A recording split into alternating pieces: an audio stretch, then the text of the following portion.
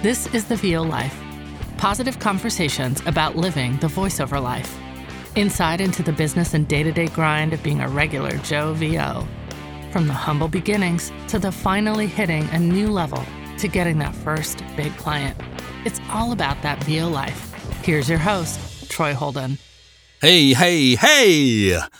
Boy, after you do this like 8, 9, 10 times, you're trying to get your hey-heys different. Troy Holden here, Blue Collar Voice of Choice. This is our fall short number 8, and we're going to get right into it. How do I get an agent? How? Not when, not why, but how. You mean you got a magic formula? You know how I can get one? No. But let me talk about my experience, and that's all I can do, right? So as all of you know, I started off the wrong way, in my opinion. I went on the cheaper platforms, and before I ever had any training or coaching, and by some crazy miracle, I started getting work, and I took that money and started investing in my business. I was blessed that I could do that. Was I smart? No, of course not. It's not the right way to go about it. But it is what it is, and here I am, so I can share with you all those things. When did things change for me? Did it change when I got that first agent? Well, it pumped me up.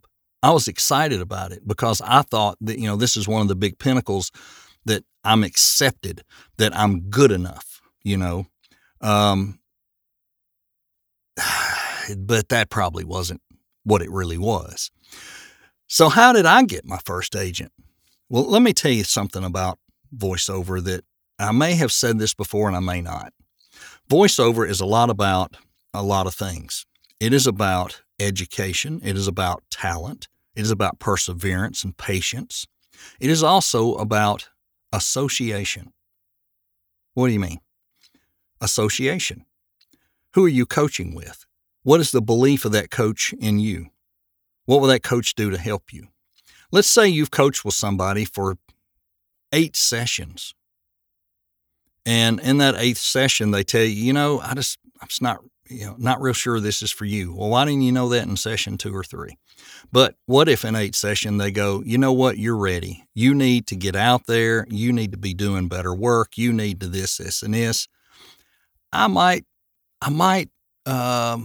recommend one of my agents to you, and let me think about it. And boy, you're excited because you think, man, I might get the chance to get in front of an agent, And you've been through sessions with your coach. They may have helped you some with getting some spots together for a demo. They may have even helped you record your demo. It just depends what type of coaching you're doing and with who.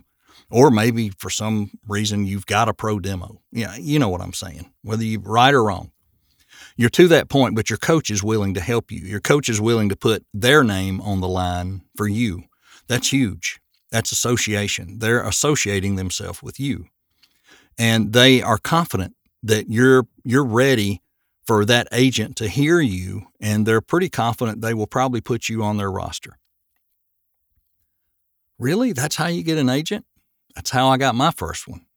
And then from there, it was on me because now I had the ability to put it in my biography or my quote unquote VO resume, now represented by da-da-da-da-da.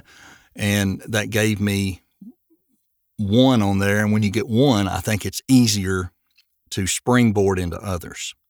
Now, did the floodgates open and I got a bunch? No, but I was able on my own after that to go pick up others. Now, I'm with one production company in Florida that's not really an agency. They're a production company. And that one was also recommended by a coach. But I had to get that on my own. I had to interview. I had to submit my demo, the correct demo and spots, and I had to, do that. But they encouraged and recommended and gave me legitimacy by sending an email to that company and saying, hey, I really would like you to reach out to this guy and see what you think. And one thing led to another. Now, from there, like I said, it was on me. I picked up 1, 2, 3, 4. I picked up 4 more on my own. And yes, with my self-made demos.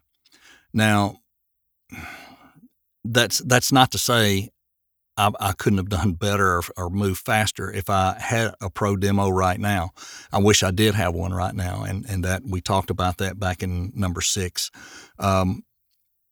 It's time. I think I'm ready for it, but I also think I'm not done coaching by a long shot. I'm still working very hard with Mark Ryder, and he's fantastic, and he's teaching me a lot. But I can only afford to meet with him every other week or so. I'd like to move faster. I wish I could do it every week, and I'd like to work harder at it. But I'm busy enough that I have to work and do things like this as well. So how do you get an agent? You can follow those same steps. You can, if you get to where you've coached with somebody long enough and you feel comfortable enough asking them who their agents are and could they maybe help you reach out to one. Do you think I'm ready? They'll tell you, and listen to them. That's where that thing of coaching and mentoring, where we talked about way back in number 4, the difference in that, how sometimes they can merge. And that same person can be a little of both to you. There's nothing wrong with that. If they believe in you and want to help you, there's nothing wrong with that. And especially me, I'm no competition to most of them, because I'm hillbilly accent. They're not. So it's not like they're bringing somebody in that's going to get jobs that they would have gotten. Not likely. So that, that can help too. So that's just one of the ways that you can get your foot in the door that first time. Can you blindly email people? Yeah, you can, but my gosh, be careful. Don't be sending out demos that aren't fantastic, and don't be harassing and hassling people. And remember, once you send it in once, and if for some reason you put a bad taste in their mouth, they probably won't forget that. They'll put a note somewhere or something. I mean, I've heard too many other podcasts where that happens. So be very careful. Don't jump the gun. Don't feel like that's the only route to getting work. It's not. I've heard a lot of people say it, and I'll say it. It's a small percentage of my income every year, it's definitely less than 10%. And, 40% of what I do is direct work that I've drummed up one way or another. And then the rest of it is a multitude, depending on which month it is, of other platforms, pay-to-plays, agencies, and blah, blah, blah. It is what it is. Is it good to have them? Heck yeah, it's fantastic. Are there people making a killing just off agents? Heck yeah, they are. Is it something you might do? Probably not, because starting out, you want all the spokes in the wheel working, you get it all together, and if one takes off and takes over, it does. And that's great. That's what you want, right? Whichever one it is. I guess. I don't know. Maybe that's another episode. It could be. I don't know. But anyway, that's my take on agents, how you could possibly get your first one, and how I got my first one. And I hope that's a little bit of help. It's just experience. Free advice. Take it for what it is. It was free. All right, coming up next time on number 9. Number 9, fall shorts. I can't afford a marketing program. We'll see you next time on The VO Life. You've been listening to The VO Life with Troy Holden. Check back for more episodes each week and catch up on what you've missed also. This is for you, those just living that VO life.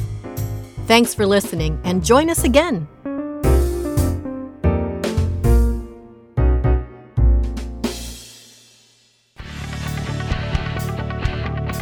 The VO Life intro is by Louise Porter. The outro by Liz Moya.